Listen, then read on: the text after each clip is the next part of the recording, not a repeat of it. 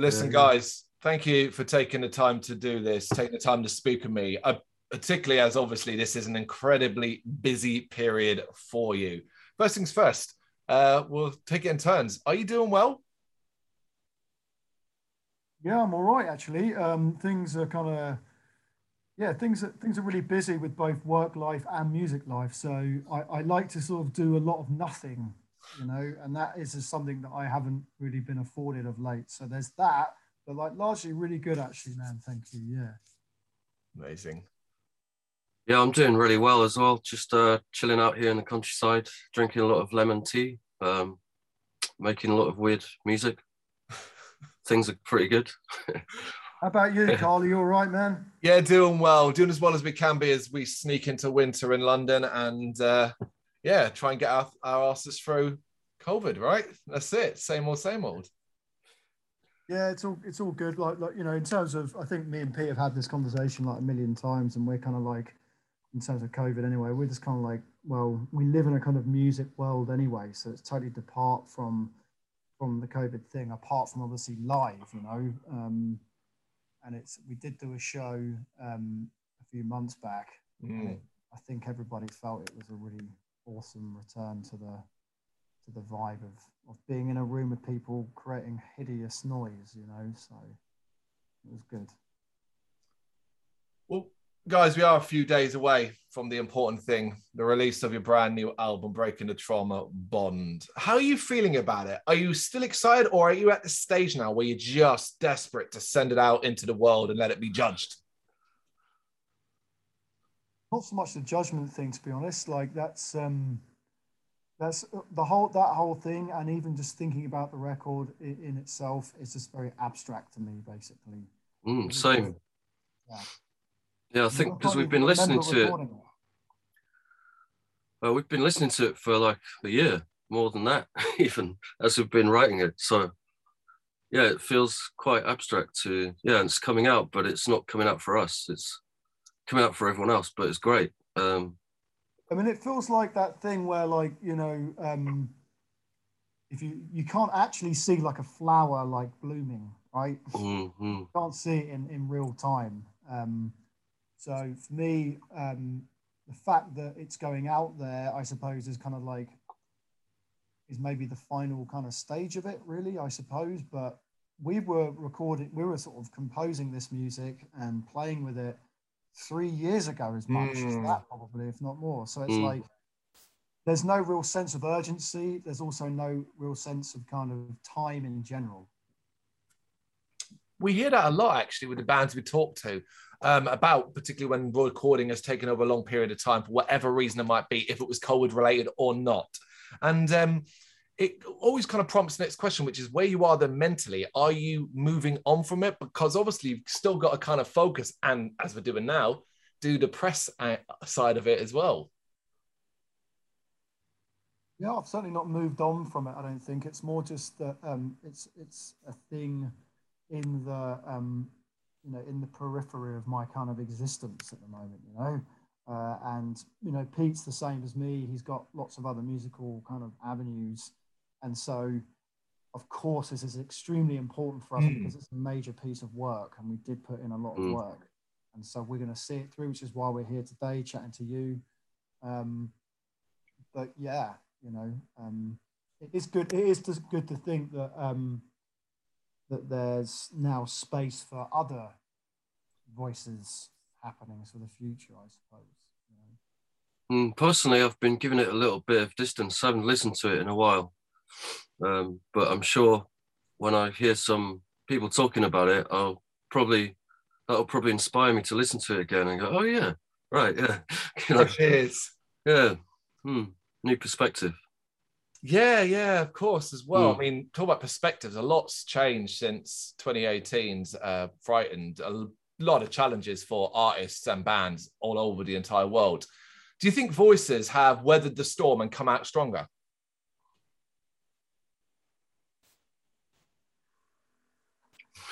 I'll let you lead on that one. Yeah, well, I think we're just we've always been struggled with identity. I feel, and I think that's probably turned into a strong point in the end, because we're always kind of changing and figuring things out as we go along. There's no sort of plan, really.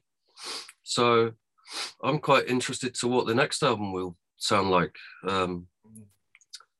Yeah, that's what I'm thinking about. Yeah, and But so that's quite a positive sort of way Pete's saying there. I mean, I think that like, you know, I pull no punches with this kind of thing, and I think it's a real challenge for this band a lot of the time, kind of creatively and even just practically and things like that. And the reason why that is because there's real conviction in what we do. It's not just like, you know, I'd love to be in one of those bands that literally like have fun all the time, like from a, you know, from the music that they play, to the type of kind of interactions that they have with the kind of gigs that they do, this kind of thing. Voices always is intense, you know. And in terms of what happened with, you know, with the COVID, sort of not so much break for us, because as I say, we were very busy during the whole time, because it gave us space to create this like awesome, in terms of just content album, because there's so much in there.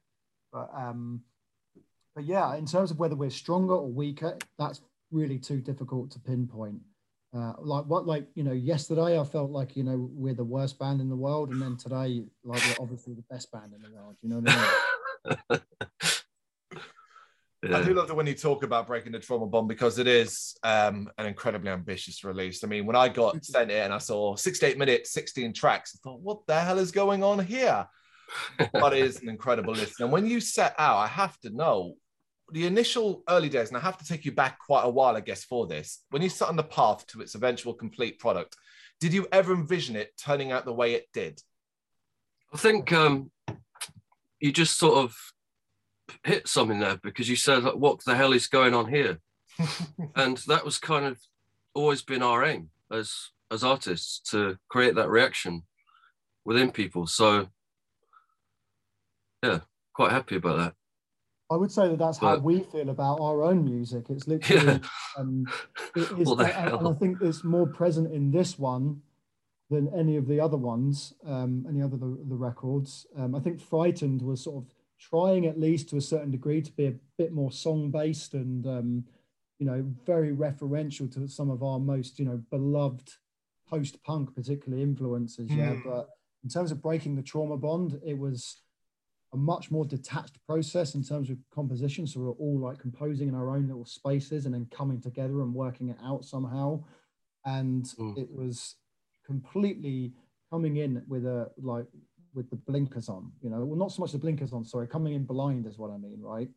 So yeah, what the hell is going on is basically, we could have called that the album, What the Hell is Going On.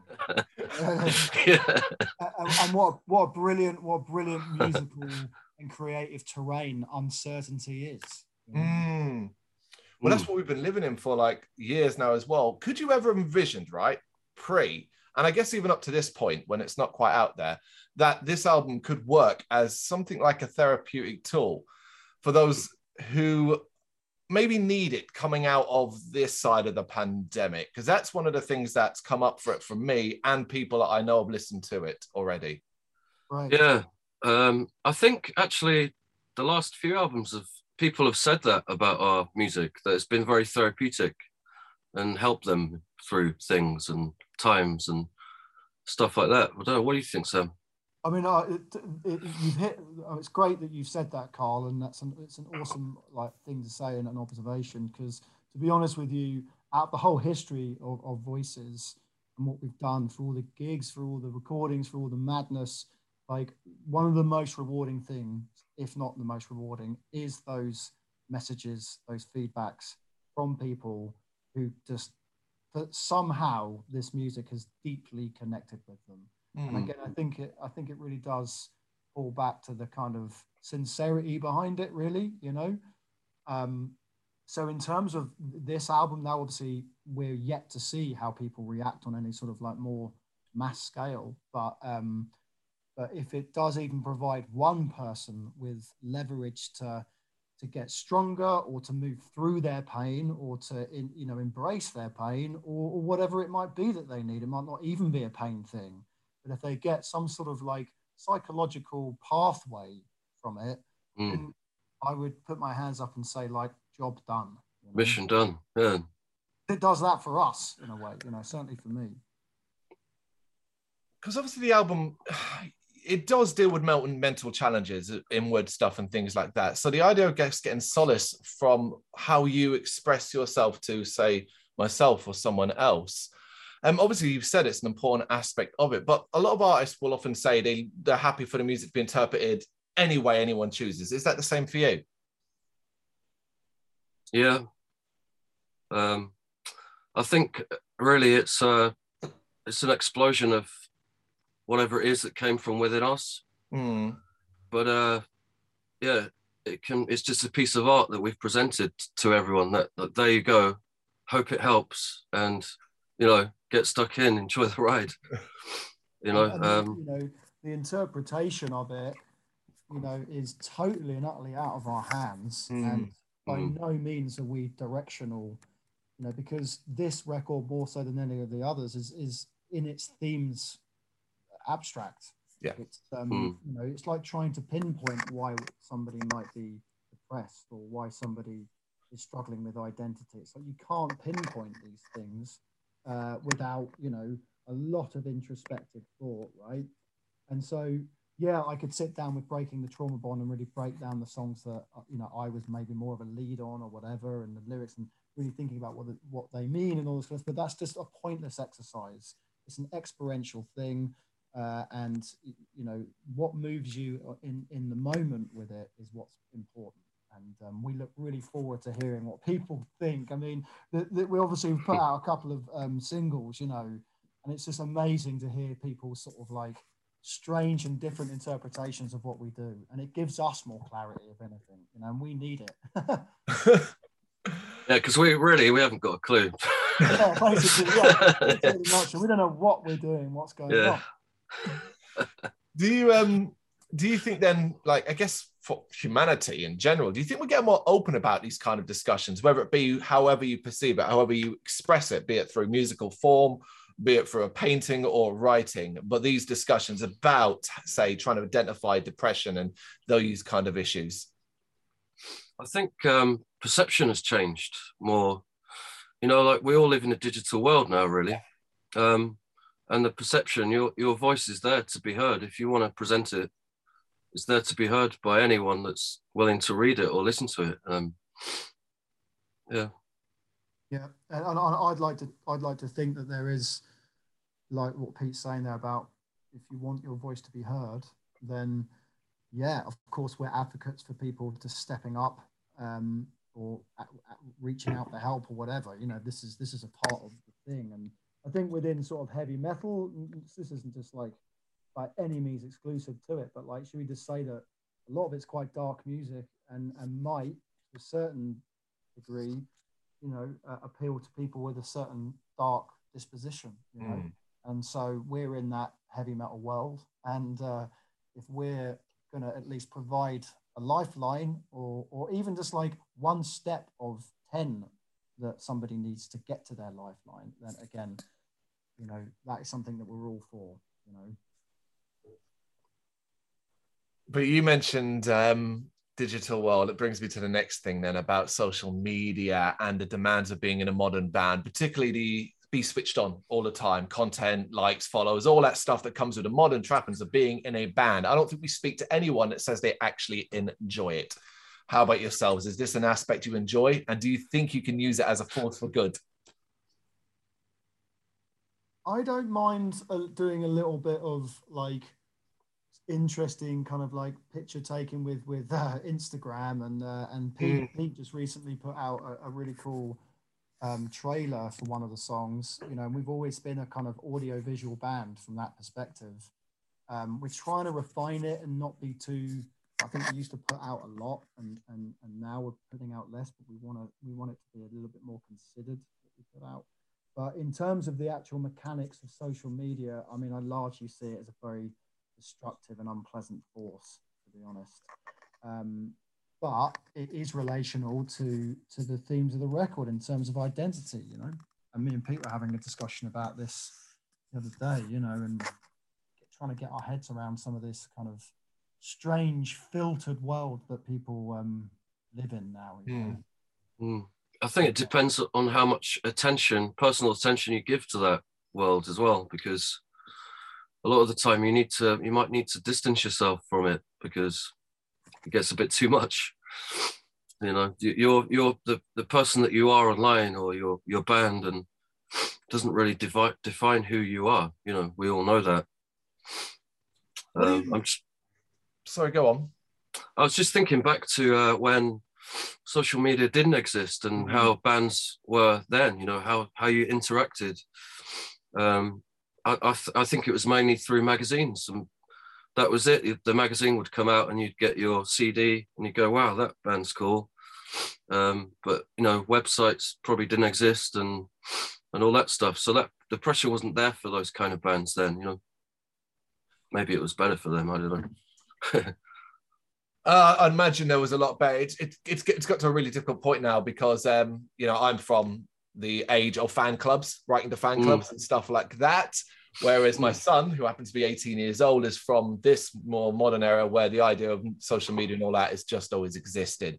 So I don't really know if there's a conversation to be had there about that balance. But how do you guys keep yourselves separate? How do you distance yourself from band activities in regards to we need to do this because we have to push the band's album, music, video, and what you do yourself on there? That seems to be a difficult part for people. Yeah, it's a bit of a weird space. Yeah, I mean, to be honest with you, in terms of this record, we're working with a new record company, which I think is worth mentioning because their efforts so far have been superb and have their kind of finger on the button, but also know that we're not going to be that type of band that takes, you know, hundreds of interviews, does loads of kind of online presence stuff. Really, we're just the same as with playing live. We're doing something what we hope is a little bit more curated, a bit more special. Of course, like if our lives turn in a way that we can do music and nothing else, then like who knows what we can't commit to then. But right now, we want to make sure that we maximize like the potential for the band. But for us, it's experiential, you know. So we're not going to sit, you know, for endless interviews or, you know, sit behind a computer screen kind of like putting up content all the time. It's like, no, we've got bigger fish to fry, you know. And the most important thing, and no offense intended, you know, is for us to actually use our precious time to create music, and so we can hang out and talk about voices or whatever it is, you know.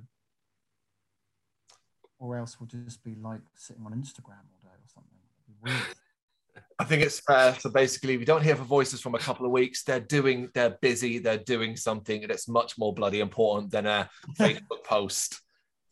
Yeah, it's a strange old world now, man. There's good and bad in all of it, though, of course. Like, of course. Sure. So this goes back to voices overall, I guess. And after listening to your record several times over and writing a review for it, which will go up tomorrow afternoon, I hope you guys get a chance to read it because I had a bloody great time with your album. And awesome. The simplest way I could break down a description, because we love to genre break, we love to pigeonhole, was avant-garde metal. Now, yes, you guys enjoy challenging those expectations and demands of those pigeonholes, because it's what we love to do. Stick you in a black metal camp, stick you in a death metal camp, or whatever. But you guys make that impossible. Awesome. It's like trying to, you know, people try and work out the meaning behind Lynch's films. Okay, you go to like you watch, you know, Lost Highway. I mean, Lost Highway maybe is a little bit more narrative, but like Mulholland Drive or certainly Inland Empire, for instance, right? Now, what really is the point in trying to pigeonhole? Like, is this a crime thing? Is this a romantic thing? It's like, no, it's a stream of ideas and a piece of art that's meant to be moving in some way and intriguing, you know. So if we're at least moving in that realm, then, you know, that is, it's almost like, it sounds like we want to do that. It's not even that we want to do it. It's just that we just do things in the only way that we can, and it's just really abstract and strange. I think also we take a lot of influence from those movies, more so than music, I'd say, in some cases, you know. So that sort of comes out in the music. I feel like different scenes. I love that you went to Lynch as well, because I described the album. Bear in mind, this isn't my first rodeo with you, but I described the album as I don't know if you've seen it, the last season of Twin Peaks, and how abstract and strange that was. That was what was so great about that was obviously, you know, such a big deal that series came back, and obviously my initial thought was like, is it going to be a watered down version? And it was the absolute opposite. I mean, I think it's like episode 2 or 3 when there's like that thing in the wall, you know, that's that scene. I can't remember exactly what happens, but like it's so beyond the point of it's complete dream world stuff, isn't it? It's so beyond accessibility, you know. And I thought it was fantastic. Like it really upset me. Yep, indeed. And I ended up loving it by the end as well. So that's kind of how the album was for me. I'm going to let you go in a bit, guys, but I just want to throw some things out there for you. Firstly, Londoners, which is really, really cool because it's where I get to sit down with people that are based in London, you know, even if you're not there right now. What is it about London that has inspired voices over the years? Challenge of it, man, you know, the sort of dark challenge of London, the urban cityscape, you know. Yeah. I mean, like aesthetically, spiritually, and from a sort of the philosophy of London is just something that's like, what an injection of potential negativity, like an endless tap, you know. And I've tried my best, and I do all right for seeing the positives in it as well, of course. But like largely, it's extremely inspirational negative world. Incredible. Do you ever get the feeling that you're living in a movie? Perfect example of where, like, again, like London is different to other places, and it's a drawing factor. It's like, yeah, it's almost like that. There's things that happen in London that are like scenes from films, be them dark scenes or be them euphoric scenes. Like you don't know what you're going to walk into. You know, it's a very, I mean, on one side, extremely repetitive. On another side, like completely and utterly the opposite. So it's chaos, in other words. Yeah. Chaos. Come visit. It's wonderful. yeah, that's a good advertisement for London. We're actually going to do it now. I've got some quick fire ones because, as I said, the fact that you've walked the same streets, probably drunk in the same places I have, gone to the same venues I have. I wanted to throw some quick fire London related questions at you so you can both answer them, and it's simply to kind of sell the city a little bit more. So first things first, your favorite live music venue in London? Used to be the Astoria. Now it's probably Brixton. I like Brixton Academy. Love that place. Yeah. Yeah, I'd say Underworld, Camden Underworld, because that's where my first like metal gig was years and years ago. And yeah, I've always gone back there and I just love seeing bands there, really. Absolutely. What about a favourite venue that Voices has played? Oh, for me, in terms of venue, we had the pleasure of playing with Deaf Heaven in Heaven. Incredible place. What a venue! Oh my god, that's pretty cool. Yeah, so that for me, that was like, wow, this place is awesome. And plus, obviously, our music is so atypical of itself, right? So it felt like we were imposters. And it's an awesome space and an awesome PA, you know. For me, that was awesome. Yeah, I'd never been there myself personally until just before the pandemic. My last gig before pandemic, and Alcest were there Nice. for it as well. So yeah, that was my first experience in Heaven, and it was like, oh wow, this is different. Yeah, has a kind of warehouse feel almost. Yeah, it's not. Yeah, really cool. What about your favourite place in London to have a drink? The pub 2 minutes down my road because it's just there, you know. But actually, I'm in a unique position that the pub up the road from mine has like the best beer in London. at least from what, and I do enjoy beer, so I'm a bit of a beer snob, and it's just fantastic. So there's a place called the Dulwich Dispensary. Fantastic. That and a park bench, you know, in Hyde Park. Oh well, yeah, of course, naturally. That's a given. Yeah, I don't know. Drink. Well, yeah, I don't know. You'd probably find me in some cafe having a nice Japanese cup of tea or something. Oh, yeah. But drink, I'm not sure if I have a favourite place. But... Fair enough. What about favourite restaurant? Do you have a favourite restaurant? It's a bit harder, that one. Place to go to eat. Yeah, I do. Mildred's. Oh. Soho, yeah. Really nice vegan food. Well, I love Tayab's, which is based in East London. Bengali food. Very kind of basic, traditional, but incredible. Yeah, Tayab's, man. Check out these places, Ireland. People. Yeah. What about peace and quiet? You want to go somewhere in London where you just need to take a breath from the noise. Where would you go? Regent's Park. Yeah. Something like that. It's a really nice space, isn't it? Lots of flowers, lots of space, lots of dogs. It's pretty nice. Yeah, I mean, the parks in London are basically, for me, the parks are the kind of, you know, lifeline of the city. Because were we not to have these amazing parks, I think it would be even more, and if not totally, potentially unlivable. But I have a few parks right near me, as most people do in London, right? And I've got Dulwich Park. Yeah, so that's the one for me. How about the one rule everyone should obey when they're on London Underground? Yeah. Oh God. Wear trousers. Good one. Don't look people in the eye. There you go. Classic London. Absolutely. Eyes down, silent. Move on. All right, then. Big one, though. Controversial. East End or West End? Oh, more East End, really, for me. Honest. I'd be West Side then. Yeah. West Side's the best, man. West Side's the best. And last but not least, craziest thing that you think you've ever seen in London? Wow. I mean, I'll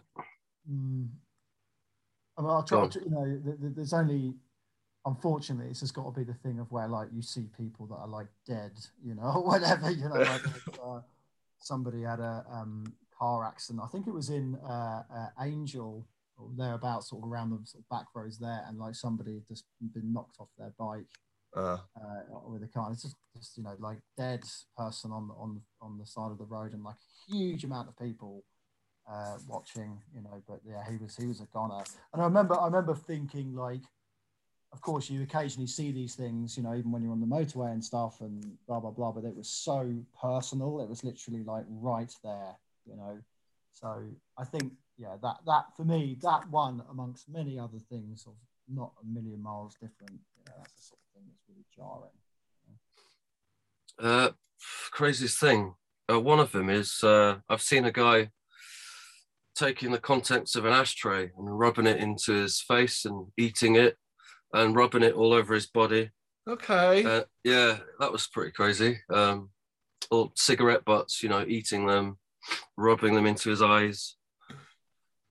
It's quite interesting, yeah. It was, you know. That's yeah, that is definitely a... Go out on a Friday, Saturday night, every weekend, you will see something. That much is guaranteed. Yeah. I'll try that ash trick, though, you know, on my to exfoliate. Yeah, maybe you know something we don't. No one's ever tried it before. I can't really explain the situation, what was like where I saw him, but yeah, it was interesting. Guys, there's a couple of days left then from the release of Breaking the Trauma Bond, out on November 26, 2021. Make sure you check it out, folks. It'll be available everywhere it should be. You know the places, you know where to go. Gentlemen, thank you so much for taking the time to do this with me. No worries. Thanks for having us. Nice one. Yeah, I enjoyed that. Thank you. Thank you very much for watching. You can check us out on gbhbl.com as well as on Facebook, Instagram, Twitter and Tumblr. Go to Patreon and help us out over there. That's patreon.com/GBHBL, as well as Big Cartel, where you can find some of our merchandise. We have a podcast running on SoundCloud and Apple Podcasts. And of course, if you like this video, do us a favour, hit the subscribe button and help the channel grow. Games, horror and heavy metal. What else is life for?